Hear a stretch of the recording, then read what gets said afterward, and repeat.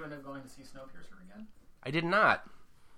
We watched a lot of Naked and Afraid instead, which is, classy.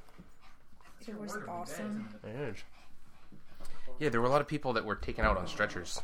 Were they naked and or afraid? They were both. In fact, they were both of those things. They were very afraid because they were all dying. As the title would suggest. 3 episodes in a row, 3 people who had to be taken out because they almost died, mostly because they drank water they shouldn't have. Yeah, every single time. That's all it is. People, they get, dysentery, and it's like, whoa, you shouldn't have drank water out of that puddle on the ground. Like, oh, what are the odds?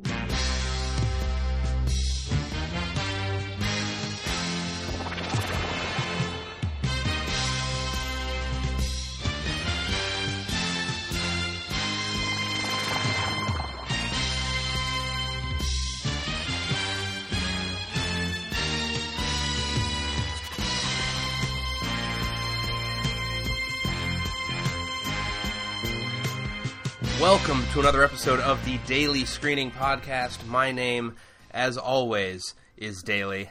And joining me this week is my partner in electoral crime, Bartholomew Devon. Hello, Bart. Hi. Hello. And joining us also, we have our 2 lovely ladies. My wife, Jamie. Hi, Jamie. Hello. And Jenna Gabriel. Hi, Jenna. We're talking Selma this week. Last week we were talking, said, what should we do next week? And we sort of settled on Inherent Vice. And then I remembered that it was Martin Luther King weekend, so I felt like that's kind of an ideal time to go see Selma. Be appropriate to the calendar a little bit. And then also the Oscar nominations happened, and Selma was unceremoniously shut out of almost every category. Yeah. So then all of a sudden it felt sort of doubly appropriate. And it was a packed house there. So, yeah. There's been a lot of backlash about Selma not getting enough attention or not getting enough nominations. Weirdly, I think it's probably going to be somewhat of a boon for the movie itself, because people say, oh, well, this was the thing that everyone's talking about, it not getting nominated, it being so good, but it didn't get, people go see it, as opposed to, oh, it's just another one of those Oscar movies that I'm probably not going to get to, Can I ask, do you think, before we get into anything about the movie yeah. itself, do you think that the part of the reason why it was left out of so many categories is just because of the timing of when it came out?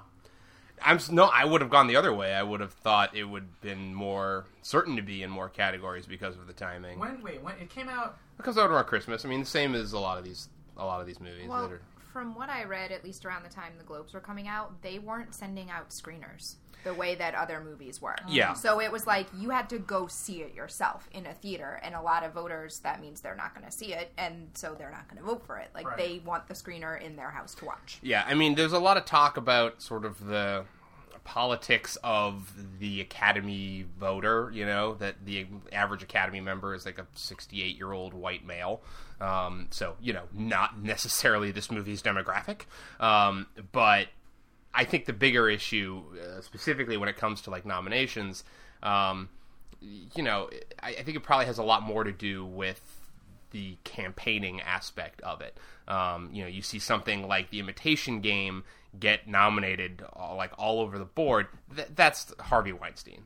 That's Harvey Weinstein, the epitome of the campaigner who, they just put these insane publicity efforts together, and they assault these Academy members essentially with screeners and interviews and all this stuff to keep it right in their minds. And yeah, it seemed like Selma the producers weren't really playing that game, and I think we've kind of seen the results of that. But I think unfortunately it is one of the movies that a certain type of person is not going to go seek out. Mm-hmm. So if you, not all. What do you think? Because the subject matter is too 68-year-old white men. Yeah. But a lot of old 68-year-old white men don't want to be reminded. Reminded of what they may or may not have been complicit in, or still complicit in, and are not going to go seek out that movie. So if you don't actually send them a screener, they're not going to go. It's not necessarily. It's certainly got kind of a positive ending, but it is not a feel-good movie. You know. No. A lot of these movies aren't, to be honest with you. It's a lot of biopics this year. A lot of them really are pretty subpar. This one, I would say, is not in that group. I would say this is certainly one of the stronger efforts of the year, certainly among the sort of Oscar baity, end of the year, you've got the Alan Turing movie, you've got the Stephen Hawking movie, you've got this movie, you've got the American Sniper, also a biopic. Like, there's lots of them. Wild. So, and Wild, yeah. Well, Wild's, it's based on a real person, but it's also an adaptation of a novel, I think. I think it's based on her memoir or something. So, but how does that make it not a biopic? No, it is, but it's everything is based on. I would say Theory of Everything Hawking's is also memoir. based on memoir. So yeah, it's the same category. But yeah, I mean, a lot of the heavy hitters there fall under that category. In fact, I think Boyhood is probably the only one that feels like a really kind of wholly original kind of movie that's really in the pack there. And Grand Budapest, of course. But I mean, most of them I thought were pretty lackluster, and this one I thought was very compelling and very strong. And there's a weird sort of alchemy to cinema where it's sometimes you can't even quite put your finger on it, but you just get this sort of gut feeling, this you get a primal reaction to what you see on the screen. And this is a movie I think that really is way more affecting than Imitation Game or Theory of Everything. Like, those all felt very kind of hollow to me. This is, in a lot of ways, this one's a lot more relevant.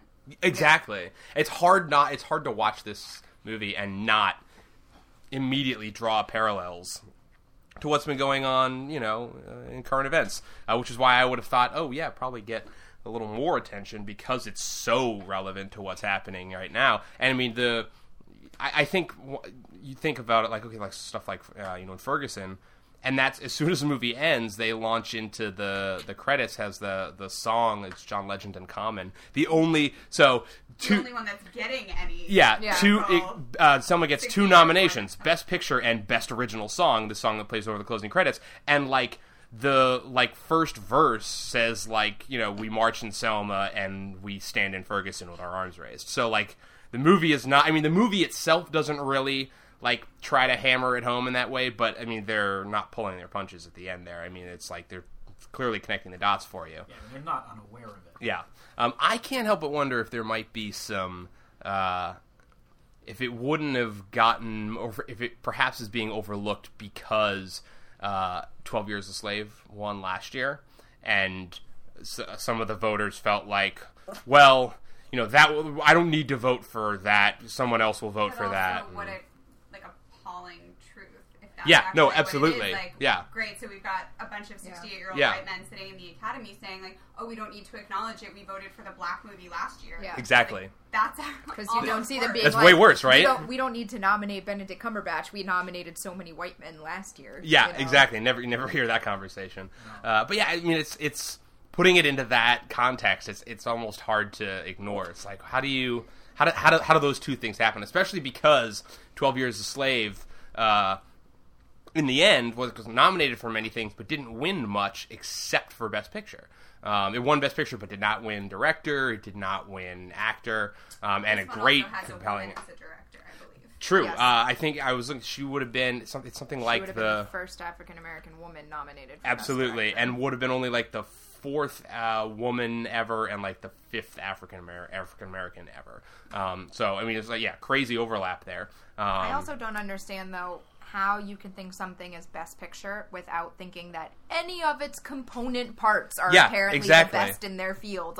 How do you pick it for Best Picture, but you don't think it has the best screenplay? You don't think it has any of the best actors? You don't think it has the best director? What about it do you think is best then? Yeah, no, it's insane. I don't understand. It's absolutely ridiculous. But yeah, I mean, so that was certainly a lot of my thinking going into the theater is, and like I said, I've been pretty disillusioned by most of the Oscar nominated movies this year. I think most of them haven't been all that strong. I've been impressed with a lot of the acting, but it's the movies as a whole that I think haven't been super great. No, absolutely. It's been exactly. There've been good performances in very lackluster films. So, well, let's talk about this movie a little bit. A little bit more in depth. I think we need to figure out which conversation we're about to have. Are we going to talk about the movie as a movie, or the movie as substantive history and content? Well, let's talk about the movie as a movie. So like there's a point that I wanted to make. This is probably as good a time as any. So the writers did not have access to any of Martin Luther King's actual speeches. Every time he gives a speech in this movie, in one of the churches or on in Montgomery, those are all fictional speeches that the writers created because somebody else owns the rights to all of his actual speeches. Amazingly, I'm pretty sure it's DreamWorks. I don't know how that shook out, but somebody else owns the actual rights to the text of his speeches. How can you own the rights to I don't know. Michael Jackson owned all the Beatles music. These things happen, So they couldn't actually use the text of any of his speeches. So, and there's also been a lot said about how this movie depicts the relationship between King and LBJ. That is perhaps not necessarily entirely accurate, but perhaps played in a different way for the dramatics of the story. Well, so I don't think it's necessarily. Yes, these are true events and these things happened, broadly. But I think the movie does sort of divert a little bit from reality. So I think we talk about it as a movie, right? But I mean, even that being said, regardless of whether the substance of the movie is true to history, right? The movie itself now has a place in history. Oh yeah, no, absolutely. And I think that's a very different thing to talk about than. Well, no, I thought the direction was good. Yeah, the acting. Well, no, let's talk about the movie as it's on its own merits. I'm not sure where to begin, honestly. Yeah. Yeah, I mean, I think in many ways it is challenging, especially when thinking about taking it from a gut reaction at first. Yeah. I mean, I'll be honest, my gut, and it was the first thing I said when I got in the car, was that there's a really large part of me that feels very uncomfortable about the idea of podcasting a conversation like this. Yeah. And that's both I think for me, rooted in who's around the table and who we were there with and what it's like to leave a movie that has that kind of gut impact and lasting impression. Yeah. And know that we have the privilege to come to a table and talk about its merits as a movie. Yes. And so I think, there's a part of me that doesn't know where to begin. No, there is. There's like a dissociation. Sort of distance yourself from between the movie and the actual experience of it all. Yeah. So here's a great. You guys were sitting on the other end of the aisle or the other end of the row from us, so I don't know how much of this you were getting. But sitting next to me was an older black woman, and so.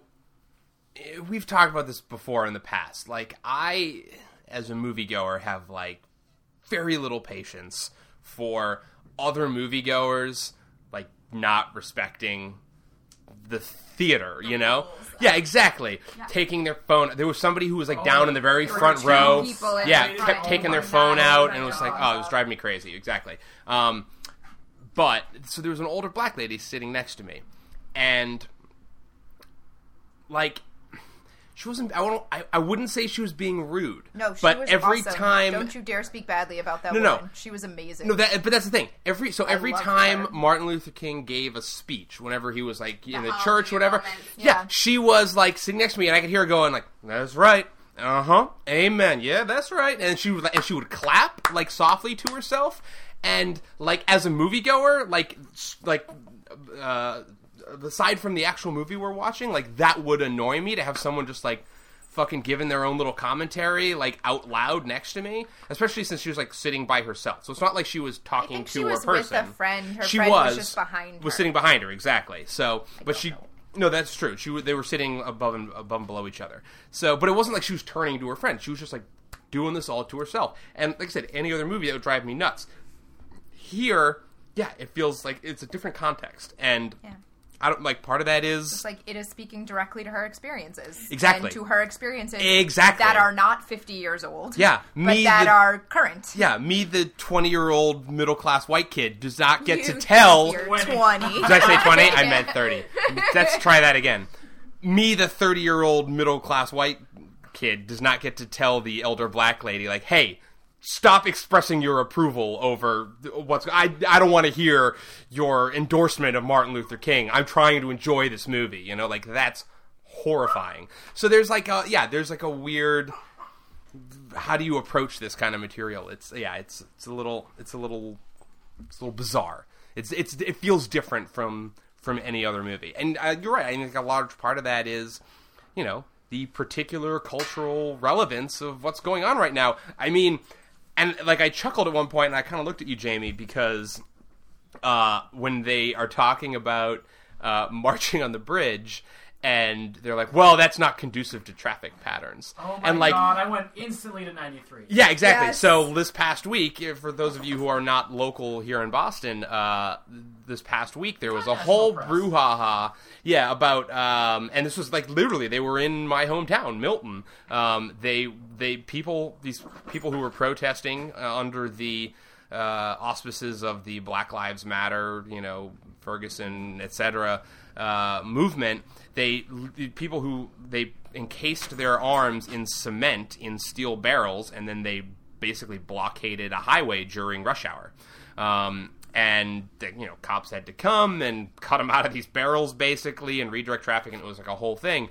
And a lot of the city has reacted in ways that it's been fascinating to watch people's reaction to this kind of thing, because it's not quite the same as after the Ferguson decision and after the New York decision, the Eric Garner decision, where you had hundreds, thousands of people like gathering together in the Common or marching down Storrow Drive or whatever, and it's like a big move. It's like these were basically like a dozen people who put their arms in cement and blocked traffic, and so all of a sudden people have been reacting very differently to it, where it's like, well, these are anarchists, there was people's reactions. Literally, I was sitting in my office the other day and listening to people talk about it, and I had to walk away, because it was like, first of all, you are all suburban, upper class, very privileged white people who are,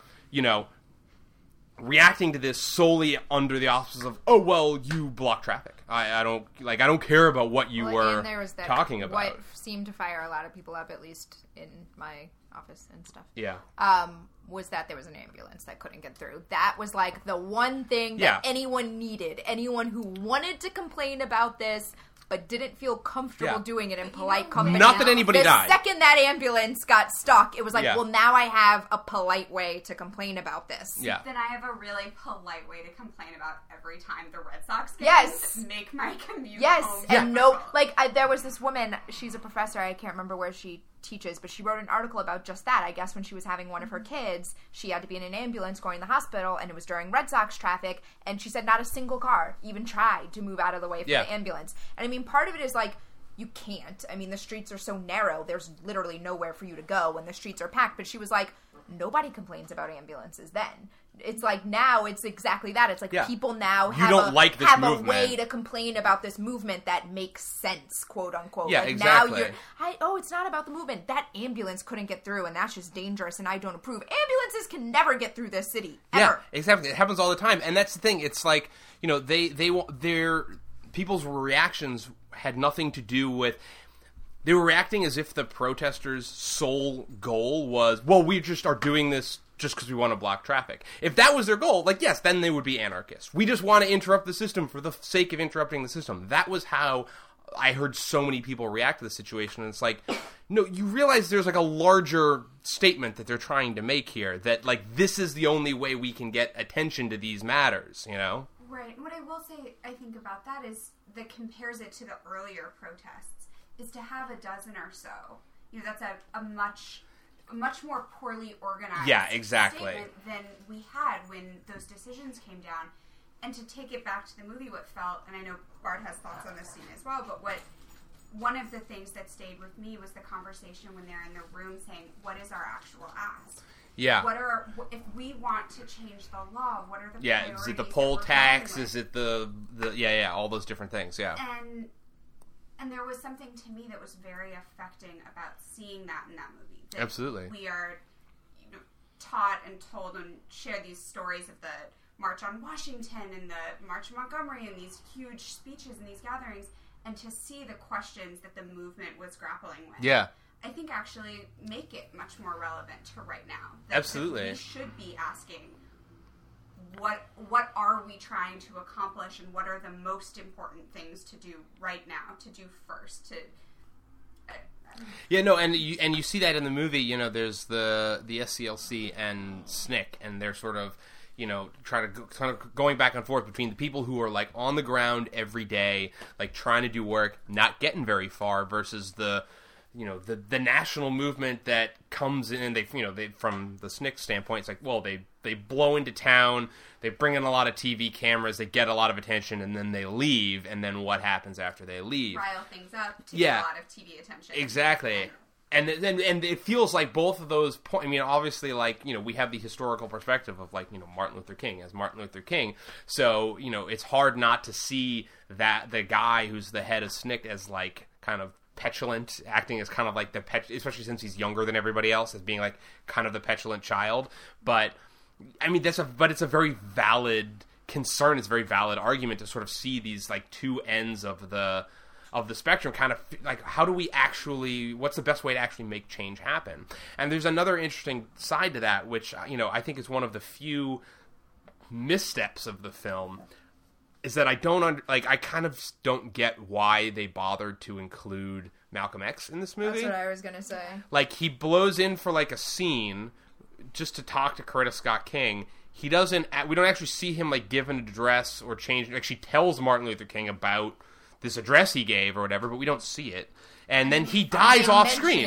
Yeah, they mention it. They're like, he spoke here 3 weeks ago. He spoke, whatever, and then he dies off screen. That so does make me wonder if there was a scene and they cut it. Yeah, exactly. But it's like, if they cut that, like, I feel like they should have just cut him entirely. Yeah, exactly. I mean, I think the only reason you keep it is it's like, it gives Coretta Scott King, it gives more Coretta Scott King material, basically, because otherwise she doesn't have a lot going on in that movie. The dichotomy between the two approaches. Yeah. And I think because they talk about, we want to keep him in. And that's another really interesting level to this, which is like all of the white politicians, you know, Johnson and his staff basically saying like, no, we want to keep, like, Martin Luther King might be a pain in our ass, but, you know, he's better than the militants. Exactly. So, like, we want to keep him as the face of the movement so we don't have to deal with these, militants. But I do like the idea, and I don't know to what extent this is historically accurate, but the idea of Malcolm X being aware of that and being like, well, then use me to do that. Like, let me be that guy that they hate so that they will run to Barton with open arms, because if that's the way we're going to get this change, then I'm happy to basically, like, throw myself in front of the bus. Like, well, and exactly, and the movie kind of hits him at an interesting point in his life, because,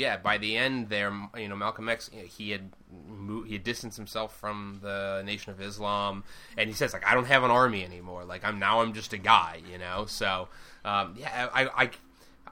I don't know if I wanted to see more of that, or if I would have just rather him not be present. But it just sort of felt very awkward to get one scene and then have him sort of casually say, and then he died yesterday. And you're like, wait, what? Why did we see him at all then? Well, as short as it was, he did offer, I think, also another facet in what Martin Luther King's experience was. Yeah, I think I would have just liked to see his speech, maybe. Like, maybe if we just seen his speech a little bit, that would have been fine. That would have made it a more solid kind of thing if we saw his speech. But yeah, I do like seeing, you know, Martin's reaction to how upset he is about the way Malcolm X has treated him and the things that he said about him.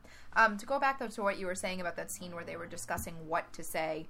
Yeah. Because I always, whenever I go into a movie like this where it's like not the person's entire life, but it's like one specific chapter. Which I always prefer. Well, I always go into it like with the question in my head of like, I wonder why they picked this specific chapter. Like, sure. Why not the March on Washington? Why not the Montgomery bus boycott? He's got a lot behind him already at this point. Why Selma? Why Selma specifically? And I mean, obviously, when they started making it, they didn't know Ferguson was going to happen, like nothing to that level.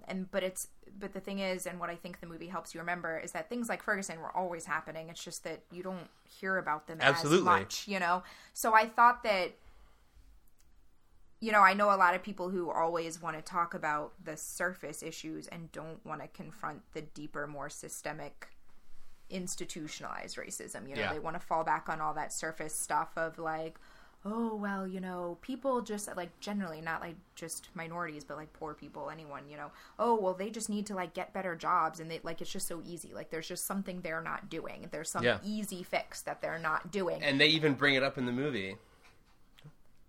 And so I really appreciated those two scenes where it's like, as they're discussing what are we going to ask for, they're getting deeper and deeper into the systemic stuff. It's like, well, we just need the right to vote. And then someone's like, well, even if we have the right to vote, we can't afford the poll taxes, so we need to get rid of the poll tax. Okay, well, even if we got rid of the poll tax, we have this voucher system, and nobody can...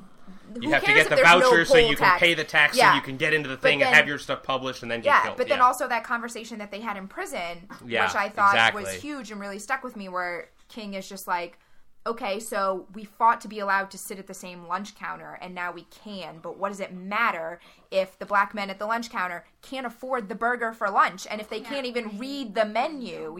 Because there was no Negro school where they grew up.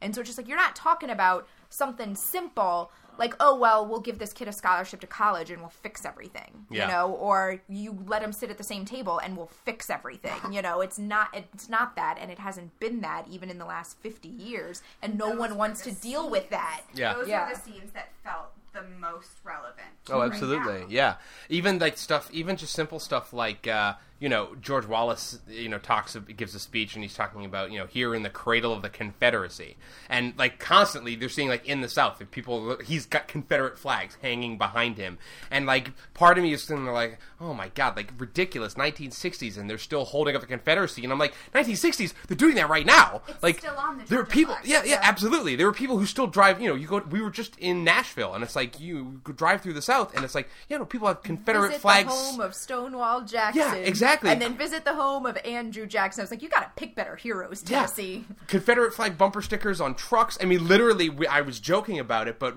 you know, we saw Jamie's cousin, and she lives in Atlanta, and she was like, "Oh, you've got to come to Stone Mountain," which I did not. I went to Stone Mountain at least like 5 or 6 times as a child, and did not know what it was until I was an adult. To me, it was just like the place where the laser show was. It's the place where the laser show is until you hear the guy behind you teaching his 5-year-old that those are the 3 heroes of the Confederacy. Yes, well, as Daley now calls Clan Mountain. Yeah, Daley was like, I'm not going to Clan Mountain. Yeah.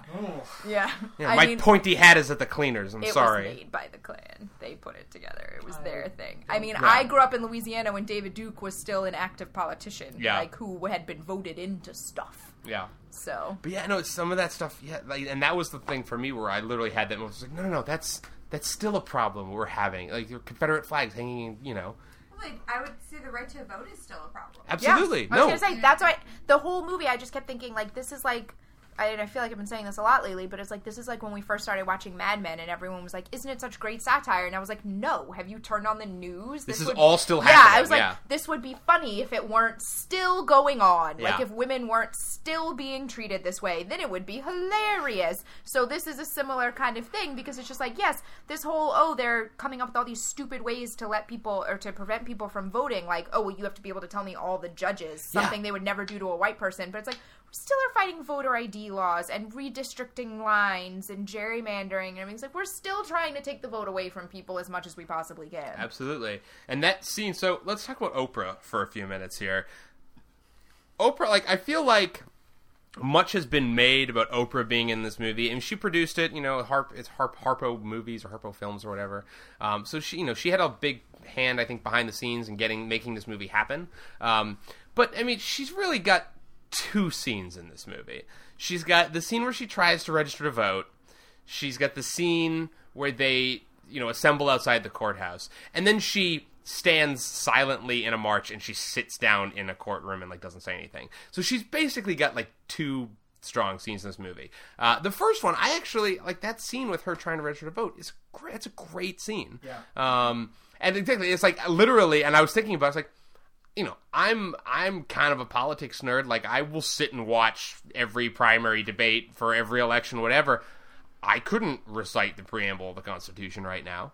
You know, I don't know how many county judges there are. 2.5 lines, and then that was all I got. I don't know how many county judges there are in Massachusetts. Like, come on, are you kidding me? Like, it's ridiculous standards. But I love, like, seeing someone who's like, they're willing to. Like, she clearly, it was like, she says, oh, everything's right this time. So it was like, clearly this is the, like, 3rd, 4th, 7th time she's been there, and it's like, every time they, like, throw something down, so she just learns more and learns more. Like, the constantly moving the goalpost back, like, that's the most frustrating thing in the world. I think she's lovely in that scene, and then, you know, later in the protest scene.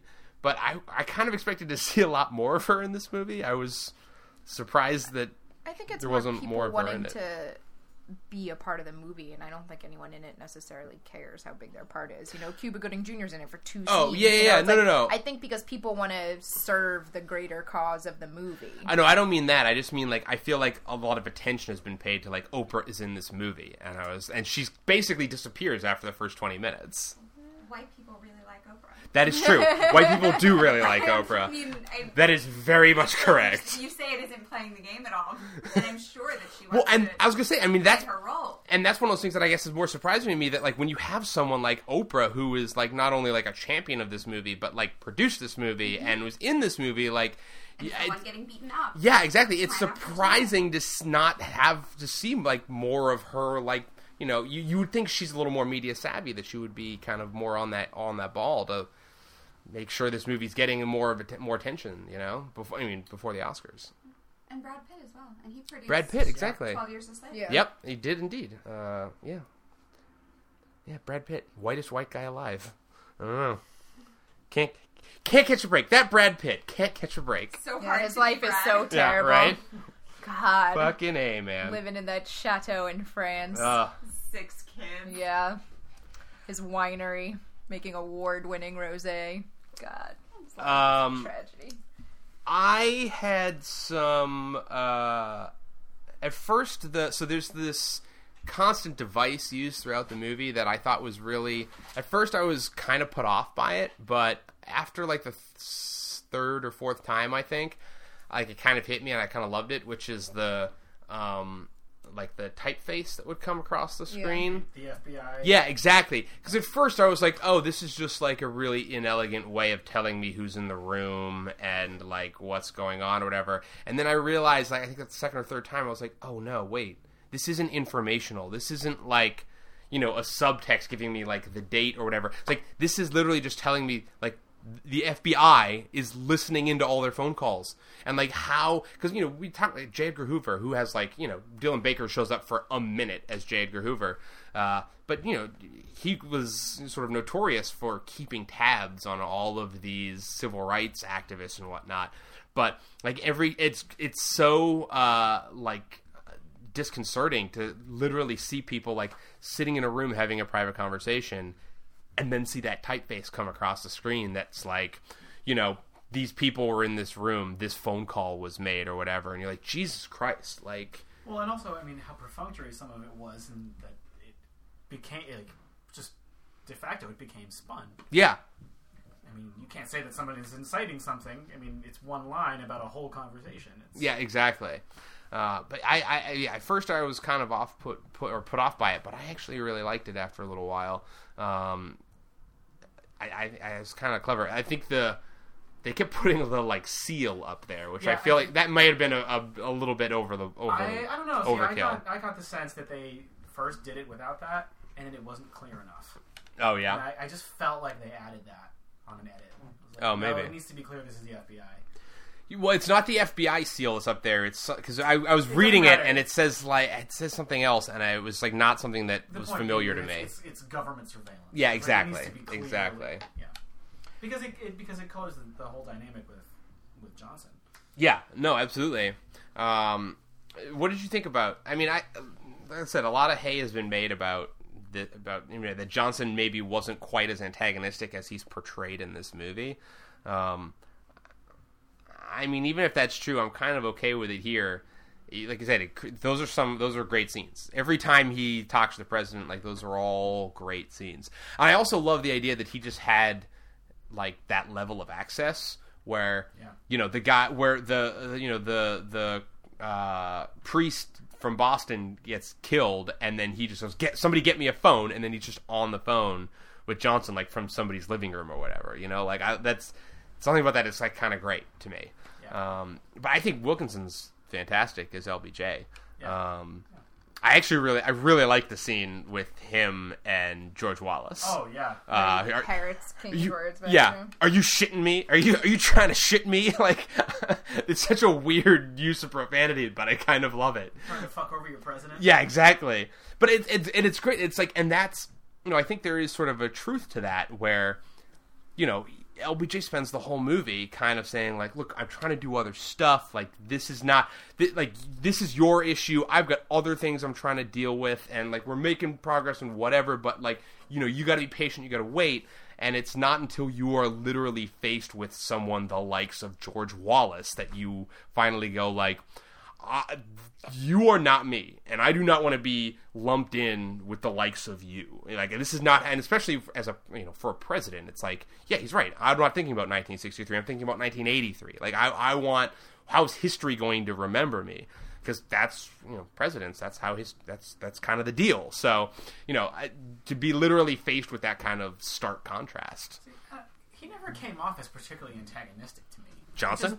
Yeah, he just came off as a politician doing political stuff. Yeah. You know, playing politics. And, you know, I mean, it wasn't untrue what he said. You know, you are an activist. You have one issue. Yeah. I'm a president. I have 101 issues. Yeah. And it's true. I mean, that's the way it works. I'm not saying it's good. Yeah. It's...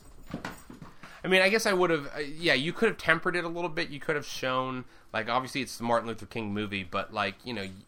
Not that I want to see Johnson working on other stuff, but, you know, to get a little sense of what else was going on aside from Selma. I mean, they brought up the war on poverty. Yeah. You know, quite directly. Absolutely, yeah. You know, and he tried to bring him in on it. You know, I don't know if that's true, but yeah.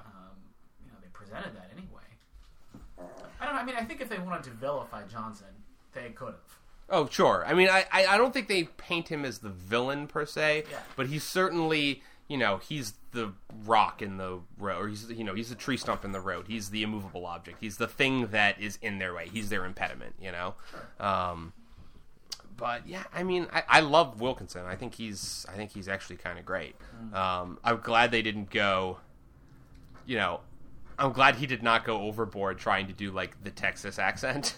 Yeah. Because like, sometimes that's works. Yeah, I'd rather have him just be like, yeah, you're Tom Wilkinson, you're Johnson, fine, whatever. Like, it would have been fine. I'm glad they didn't do that. It would have been a little silly, I think.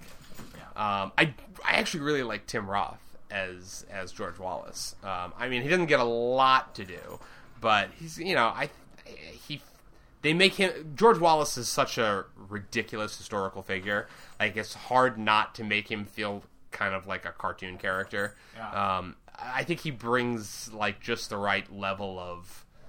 I don't want to say humanity, but he feels like a person, you know? Like, he doesn't just feel like a mustache-twirling racist villain. He feels like a guy. The right sort of mix of a wealthy Southern politician's approach on states' rights. Yeah, exactly. Right, that it's like, oh, it's not my job. It's delegated to the counties, but there are people and we need federal assistance. Yeah. And you're like, I don't think so. I think David Oyelowo does amazing work as Martin Luther King. Like, I think it is, like, we were talking about this earlier.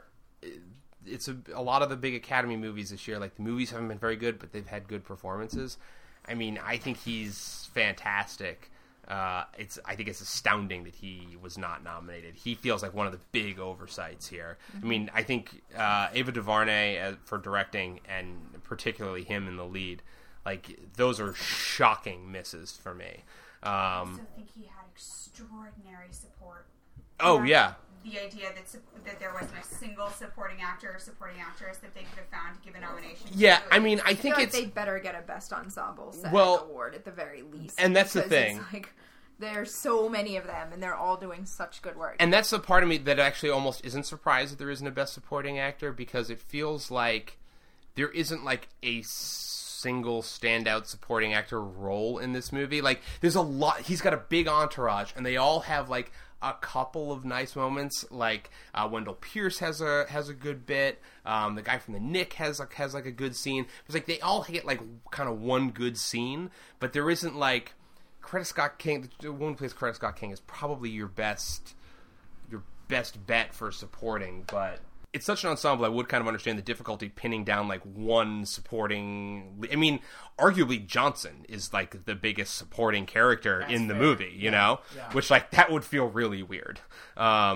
Can you imagine if they only nominated him? Right? Wouldn't that be hilarious? No. They not give one acting award to Selma. No, like in a really horrifying way. Yeah, hilarious in a really horrifying way. No, I think he's great. And, like, I don't think, he doesn't get a lot of, like, Oscar scenes, where it's like, oh, the scene where he cries or the scene where whatever happens. He gets a couple of really great speeches, which, again, completely fabricated wholesale, which is amazing, because they're great speeches. They're really, really good speeches. So the fact that they're not his actual speeches is almost even more surprising. But it's one of those roles that it's like, especially when you're portraying an actual historical person, you watch it and you go like, I don't know how, like, I can't. He feels like the sort of like the definitive Martin Luther King for a while. Like, I don't see anybody else tackling that character for quite some time. I felt the same way when I watched Lincoln. Yeah, Lincoln. He was great, and also Michelle Williams as Marilyn Monroe. She was amazing. And Naomi Watts was doing a Marilyn movie at the same time, but Michelle Williams was just so strong in that role. It's like it's almost hard to dissociate the character from, like, the actual person, that portrayal from the actual person. And I felt exactly that same way here. It's like, no one's going to make a Martin Luther King movie for, 10 years, at least, because how do you live up to that? I mean, you see him show up as, like, a supporting character in some things, like someone will play him for a scene in another movie or whatever, but it's like, you have a Martin Luther King, like, it's hard, that's a very high bar to live up to. Yeah, I just think he's absolutely fantastic. But I really think Ava DuVernay, like, the direction here is so strong. There are some incredible choices made here.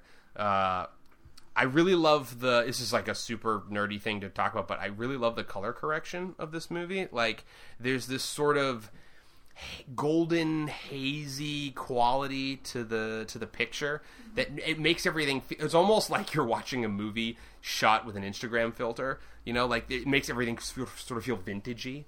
It made the transition into the actual footage. Yeah, very seamless. And that's a great moment at the end there. And that's, like, again, that's how this was a movie that, like, that was powerful and that, like, really captivated the audience, because the movie ends and the credits start, and they're playing, the common John Legend song is playing, and there are still images of the actors, and not one person in that theater got out of their seat. This was 11:15 on a Sunday morning, and there were lots of kids not a lot of kids, but there were, like, families in the audience. Not one person got out of their seat until, like, that montage ended and the lights came up a little bit, and then the, like, standard credits started to roll. Well, I will say, speaking of the kids, I was a little bit worried because when all those kids first came into the theater, like 20 minutes before the movie started, they were running around. Yeah. They were, like, spreading out and sitting in different sections and shouting at each other from the different sections. And I was like, oh my god, is that what this is going to be? We're going to have these, like, 10, 15-year-olds just, like, ruining the entire movie. And a very white audience also. Like, there was the lady standing next to me and her friend behind her, but for the most part, very white audience. I don't understand how that's connected to what I was saying. I'm just bitching about teenagers in general, regardless of skin color. Not only teenagers, but old folks as well. Like, there was an older couple who were sitting below us. I'm making a specific point about the teenagers that you're not letting me finish. Teenagers are awful. Jesus. Make your point about the teenagers. They were running around screaming in the entire theater before the movie started. I was like, oh, this is going to be one of those movies where the kids are just here to goof off. Like, mom and dad dropped them at the theater, and they'll be back for them in 2.5 hours, and in the next 2.5 hours, they're just going to be awful.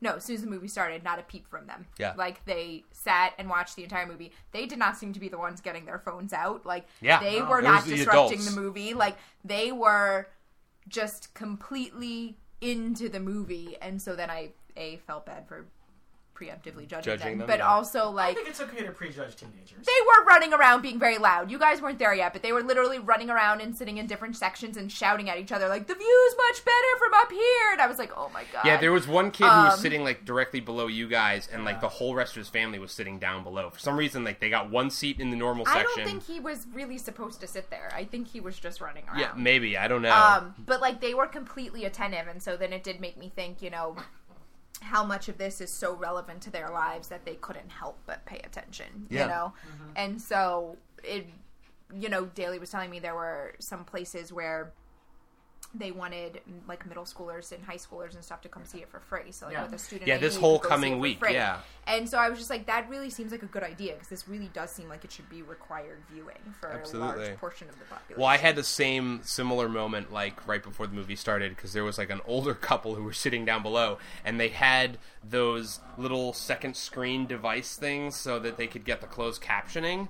And like right before the movie started, like the husband turned to say something to his wife and was just like shouting, like full volume, and she was like, "Honey, quiet, stop! I hear it. Stop it, stop!"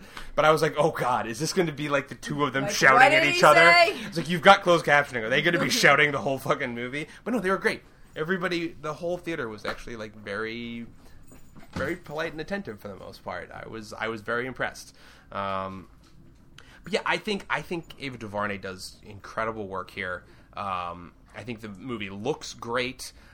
She's got a great visual eye. Like the framing of some of these shots is fantastic. I particularly love, he's got the two great speeches in the church. And the first one, he's very small in the frame a lot of times. Like he's sort of down low and center, and like a lot of it is like the pipe organ behind him and the bigger church because it's, we're sort of talking about like the bigger movement or whatever. And then he comes back the second time for the funeral, and it's like it's much more close up, and you like bring it into him, and it really hits you in a different way. I shouldn't say that.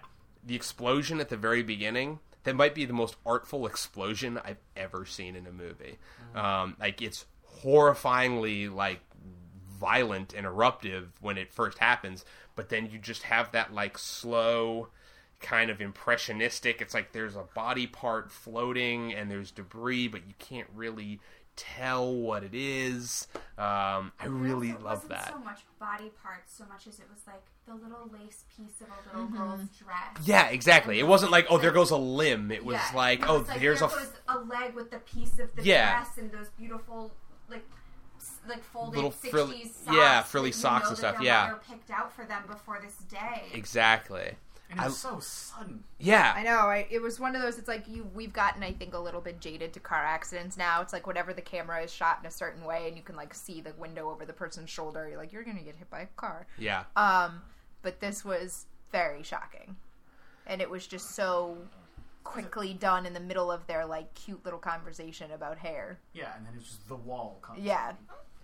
I also really loved, that the sequence in the diner is just, that might be the most like shocking 2 minutes of cinema of the year. I mean, with Jay. Yeah. That where the guy and his parents, and he hustles them into the diner, and the cops just come in and just start, and like they don't even flinch. There's no hesitation. That is the most like unsettling scene in any movie I think I've seen this year. Like I sat bolt upright. I was sitting forward. I mean, it is horrifying on a visceral level. I think the scene right after it was worse. Like, I actually had to talk myself into staying in my seat because it was like I kind of wanted to leave. When Martin Luther King comes to see the dad, the old corner. man, like Grandpa, I had he's so such good a lump too. in my throat, and it was like I just wanted to leave because I felt like my throat was on fire because I was like stuffing down, crying, and I was just like, I can't. This is the worst thing I've ever had to watch in my entire life. This old man talk about how like. I mean, he was born just after slavery was ended, like just a couple decades after slavery was ended, and just talking about how great his grandson was, how he fought in the army and everything, and how, and he was always a good boy, and how he promised him, like, you're gonna vote before you go, like, I'm gonna get you registered to vote before you die, and stuff like that, and just like, oh God, that was the worst. And again, it's hard not to see something like that. I mean, like, that stuff is disturbing in its own right, but it's, again, like, you can't watch that and not think of Eric Garner being chokeholded to death on the sidewalk for no particular reason, that that's what we're talking about here, and maybe that's why that scene hit you so hard. In my mind when that gunshot went off, was I scanned the shot for Who's Got a Smartphone out.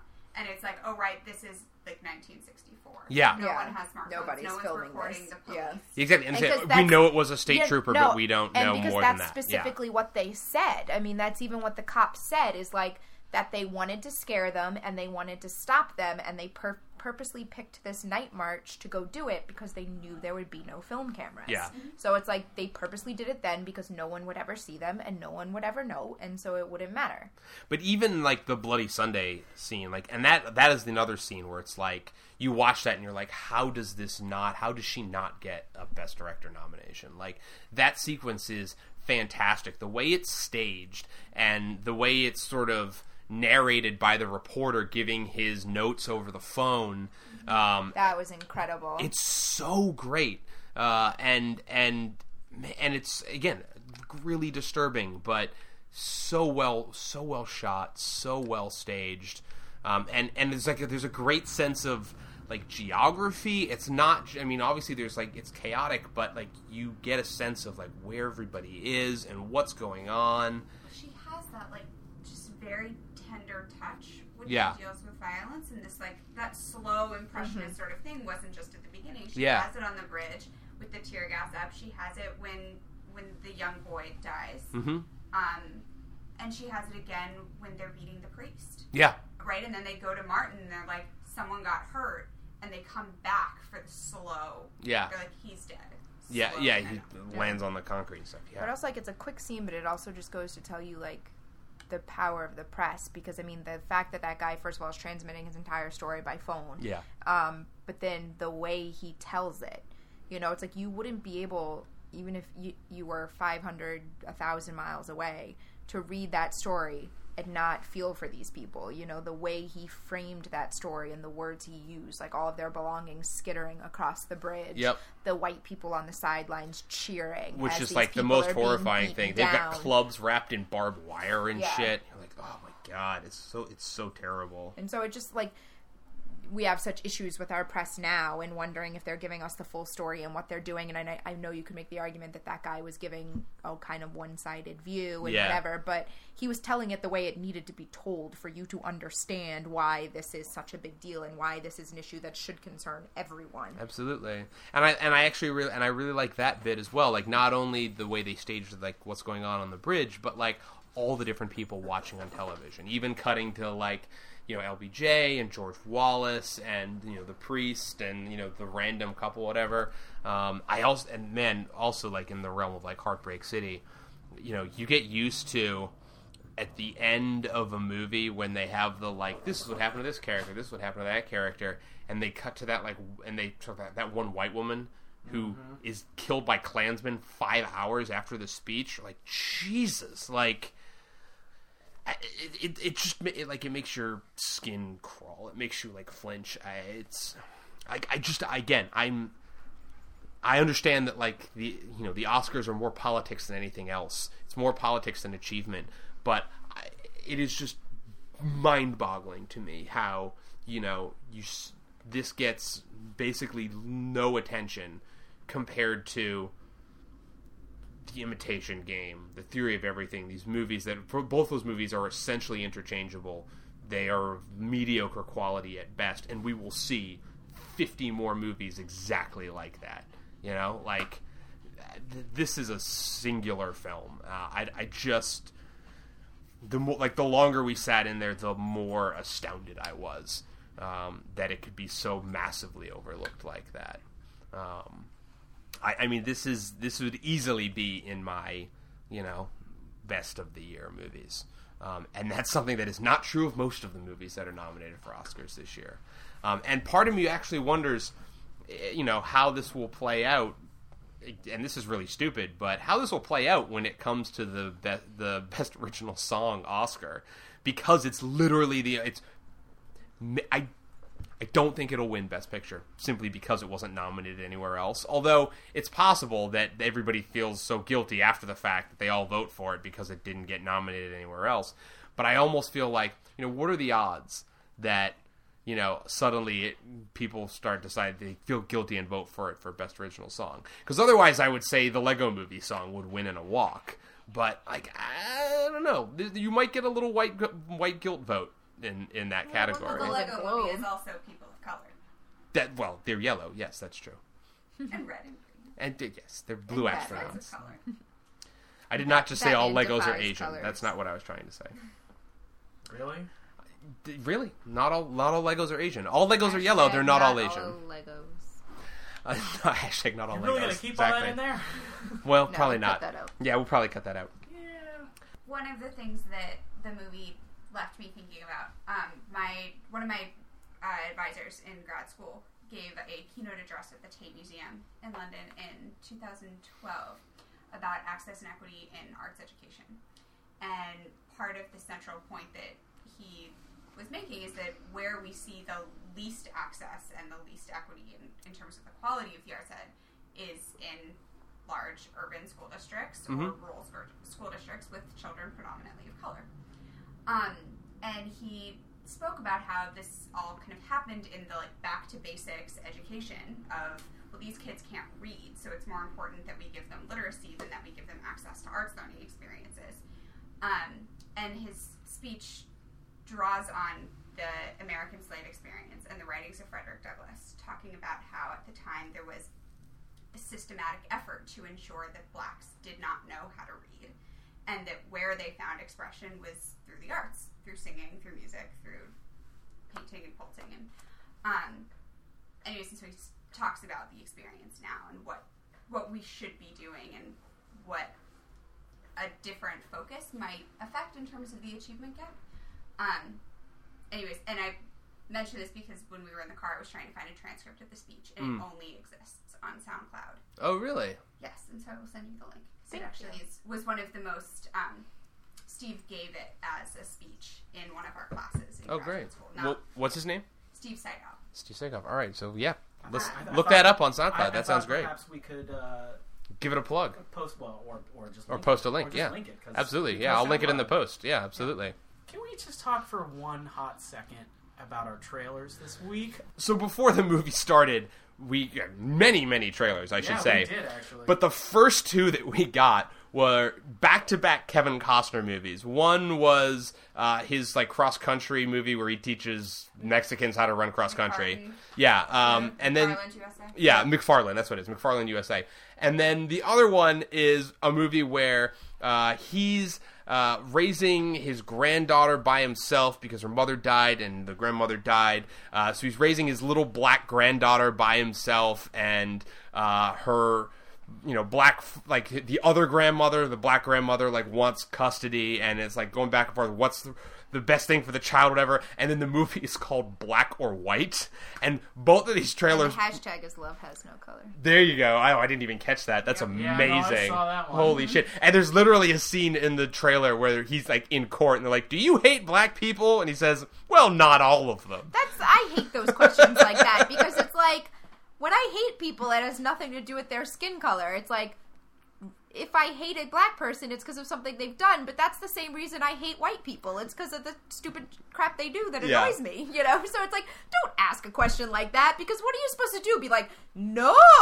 Because it's no one loves everybody! But it was everybody hates somebody! Literally two trailers. One where Kevin Costner learns to love black people, and one where Kevin Costner learns to love Mexicans. It was Jesus Christ! In that movie, he had the great, tell your father it was an honor being in his home. Yeah. And they speak Tell him I said you're welcome. Yeah. But holy shit, that was so weird, especially before this movie. What that made me think of, though, was $1 Million Arm. Because $1 Million Arm is a perfectly sweet little movie about two boys from India who are recruited by John Hamm to play baseball for the U.S. But it is very much a movie about John Hamm. When you turn, white guy goes to India. When you look at the character arcs, he is a typical, I work too much and it is making my personal life suffer, and I don't appreciate, my family and my friends and this woman who could be my girlfriend because all I do is work.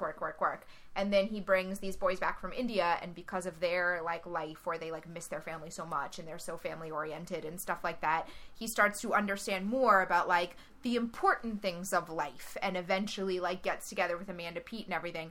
And it's a perfectly fine movie. It's not Amanda Peet. Isn't it? It's Lake Bell. It's Lake Bell, who looks like a young Amanda Peet. Yeah.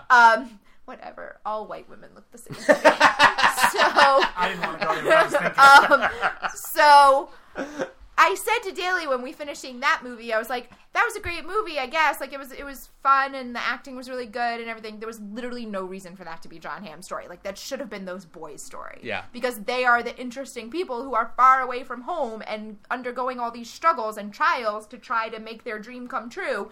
It should be a story about them. Why is this a movie about Jon Hamm? So then you've got those 2 Kevin Costner movies, which were very clearly movies about Kevin Costner, and not about the little girl who has lost her entire family and now people are fighting over, or about these kids who are struggling with the race relations in their tiny Texas town and are trying to do better for themselves. Like, no, these are movies about Kevin Costner.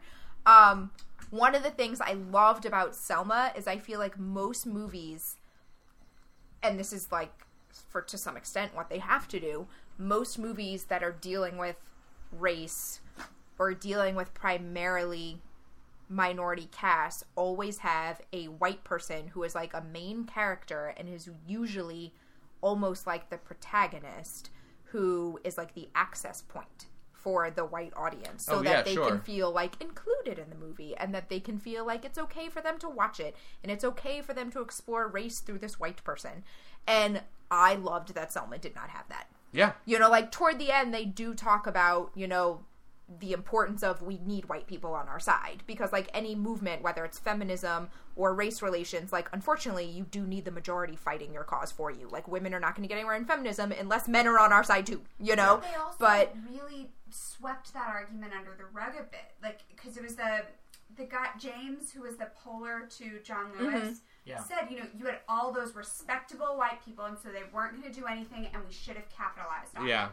And that wasn't given validation. Oh, sure. You know, the white people that we saw doing good, the woman who was killed by the Klansmen on the way home, the priest who was killed. You know, there wasn't this effort made to make it comfortable to watch. Yeah. But I don't think it has to be, because what I was going to say was I actually admired it. I thought it was good, because I feel like any other movie, especially in any other decade that would have tried to tell the story, there would have been some, like, bigwig white person who was, like, deeply entrenched and respected in Selma. And learned to come around. Yeah, who either learned to come around or was, like, side by side with Martin, like, trying to get the word out. The Alessandro Nivola character. He would have been there from the very beginning. Yeah, he would have been, like, a huge part of the story. Yeah, the white reporter who's telling the story would have been, like, practically more of a primary character than Martin. You know, like, it would have been that white reporter telling the story would have been one of the main characters. And I love that it wasn't, because it was like, there's no reason for that. Yeah. There's no reason to try to make this more palatable for someone who doesn't want to deal with it, or to make this anyone's story but them. Yeah. Like, it should be these characters' story, and we shouldn't have to, like, put that through a filter. Totally right. I absolutely agree with you. Yeah. You know, the thing and I've been very quiet this episode. I noticed that, sir. The thing that I've been trying to figure out is they made no effort to hide or spin the fact that bad things need to happen in order to make some progress. Oh, yeah, and sure. I mean, he says at the very beginning, we show up somewhere and we hope that our enemies make a mistake, you know, which inherently means, like, someone's going to get the shit kicked out of them or get killed or whatever. It's as good a place to die. Yeah, exactly. I mean, the issue of, did he send people to die? Yeah. I mean, arguably, yes. Yeah, and especially in that when they go to the march and he's like, he's not even going to be there. That he literally is like, well, and he says, oh, well, I want to push it today. And they're like, look, we shouldn't push today. We've got all these people here. Like, we should just go, and you should come the second day. And, like, granted, every time in the movie that someone gives him a choice, and it's like, hey, maybe you should ride in a car, or maybe you should, you know, sit in the back or whatever. Like, maybe you should not put yourself in harm's way. He's like, no, I want to put myself in harm's way. Like, I got to do what's right for the bigger people. But, yeah, no, I mean, at the end of the day, that's exactly what's happened. I mean, he was the one who was, we got to do this, and, yeah, they know the consequences of that. I mean, and regarding the white access point that you were talking about, I mean, he was hoping that the sheriff would be a hothead. Absolutely. So that some things would happen and some people would be hurt. Yep. to draw attention. And I mean, I know that's how it works. And this is making me. I'm all going back to '93 here. Yeah. Because so we were stuck right at the intersection of 28 and Starro Drive. Oh yeah. At the big march. Yeah. And I was fine. You know, I was all for it. We got out of the car. We walked up. But when I heard about the thing on 93, my gut reaction was, this is the stupidest thing that you could do. What are you doing? Yeah. And given the work that I do and that we all do, I've been trying to figure out what everybody's role in the thing is. And it seems to me that for any movement of any kind, for any goal, requires, in order to be successful, an understanding on the part of all the constituent members of it that it is a bigger thing, and they're not doing it for themselves. And I think that's part of why, I don't know if I feel okay calling it successful at this point, but I mean, within the limited context of the movie, yes, it was successful. Sure. So, I mean, if I work on legislation, is that going to achieve anything, or is it right for people to be putting their arms in cement on 93? I don't know. Yeah, no, I mean, and that's what this movie's dealing with in a large degree. Is like the Civil Rights Act has already passed, and you know George Wallace is going to go, well, yeah, no, that's their right, but you know, look, there is a way things are done, and that's not going to change. You know, so yeah, there's a different. I mean, I think that's a big distinction that this movie is drawing between, you know, what happens in a legal sense, what happens in a legislative sense, and what actually happens on the ground. You know, the actual people in the world, and you know, in real life. And that's there. Yeah, that you can do one, and it doesn't necessarily have an effect on the other.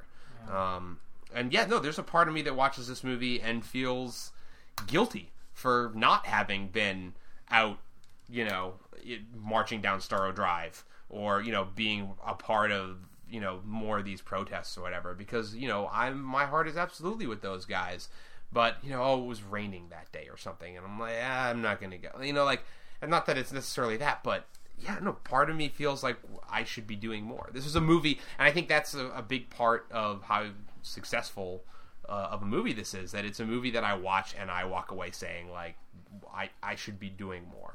Like, I should be more involved in, you know, in these kind of movements that are still happening right now, today. You know, part of me thinks, like, oh, if I had been, you know, alive in 1965, like, would I have gotten on a bus and gone down to Selma? Like, part of me wants to say I would, but I also did not get on a bus and go to Ferguson last year. So, you know, where is the line, you know?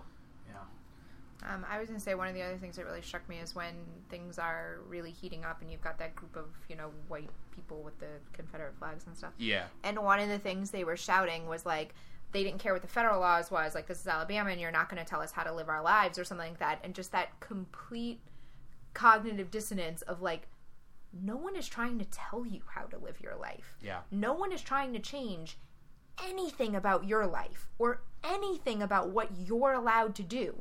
They're just trying to let other people be allowed to do the same things as you.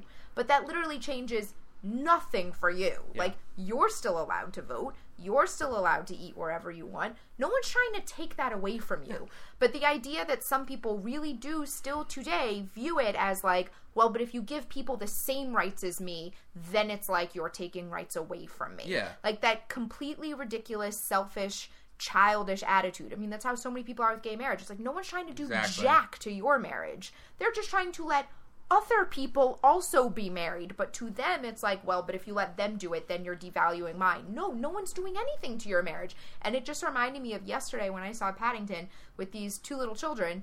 One of them had taken 2 pencils out of her mom's purse and was like playing with them. And then somehow, through one way or another, her older brother got one of the pencils. And that was fine for a few minutes. And after a few minutes, she decided she wanted both pencils back. And so she was like, give me the other pencil, give me the other pencil. And he was like, no. And she turned to me and goes, he's not sharing. And I looked at her and I was like, he has one, you have one. That is the definition of sharing. Yeah. But she's 3. So to her, sharing is like, you have a thing I want, and you won't give it to me. So you're not sharing. You're not sharing. Yeah. And it's just like, that's all I could think of. I was like, you have the same logic as a 3-year-old. Yeah. So I was like, congratulations, guy. They won't tell us how to live our lives. You have the logic of a 3-year-old. And that's exactly what, what King says in that last speech of, like, it's this lie that gets passed down from family to family that, like, even in these, like, poor, destitute white families where, their lives are really shitty and they're in a terrible situation, but, they comfort themselves by passing on the lie that your whiteness makes you superior to others. Yeah, exactly. That even though things might be shitty for us, at least we're not black. Ow. Why are you hitting me? Because I actually get to tell this story in the most relevant way I will ever get to tell it. I tell this story all the time, but it has never been this relevant. So, I am from the South. And... I know what story you're going to tell now, and this is awesome. People are racist. Yes, and I people know are that, racist. and I'm aware of it. I moved to Boston with no idea of Boston's racist history. I thought I was moving to, like, the liberal, open-minded Northeast. And then I had been here for 3 months? Yeah, I probably. Think, 3 months? Yeah, because it was Christmas. And you moved here in August. And it was winter. And it was slushy and disgusting. And we were in Salem. And we were walking to the train. And... It had, like, just snowed the day before. So yeah, we're, like, so tromping so through much lots of snow. Tromping through the snow to the commuter rail. And as we're riding the commuter rail, this other guy starts to walk toward us. And, like, we're going to pass each other on the sidewalk.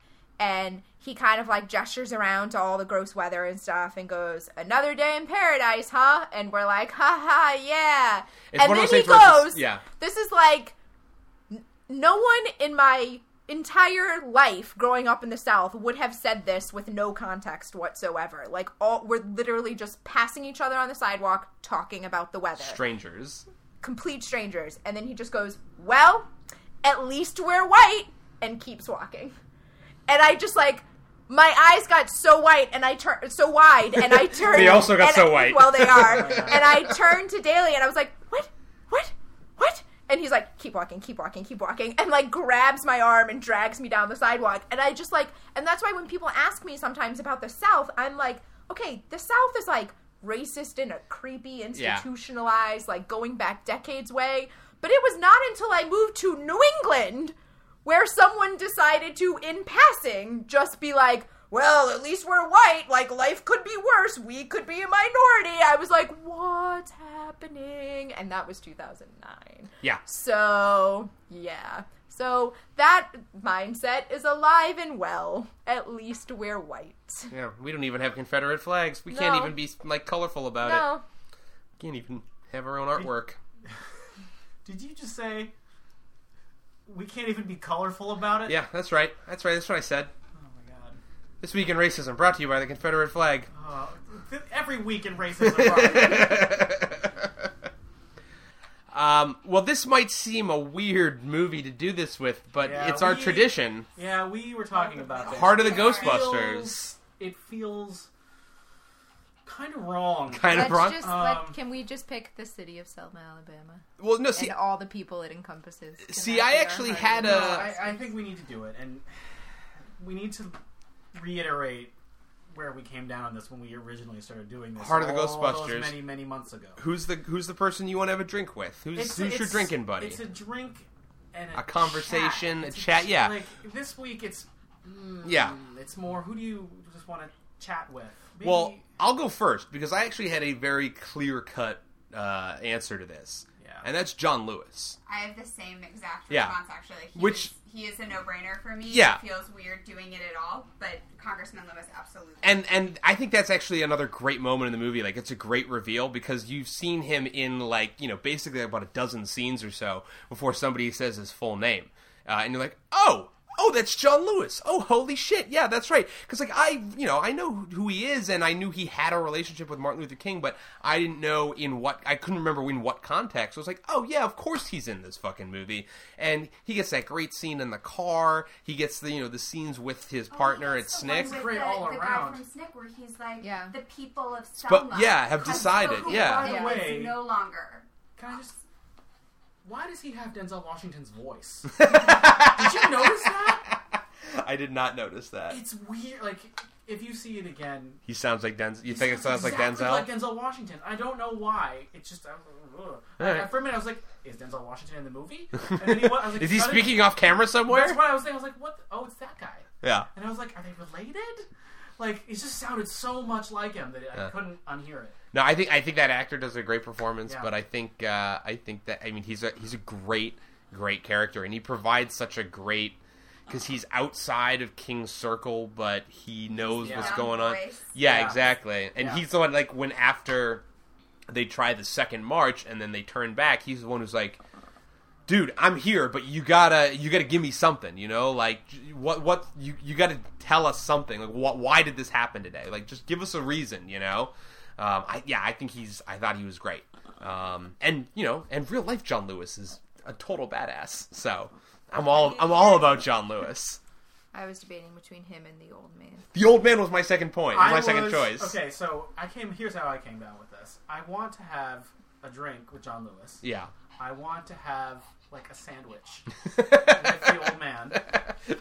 I can get on board with that. You know what I mean? Yeah, absolutely. And like I kind of want to have cookies with Oprah.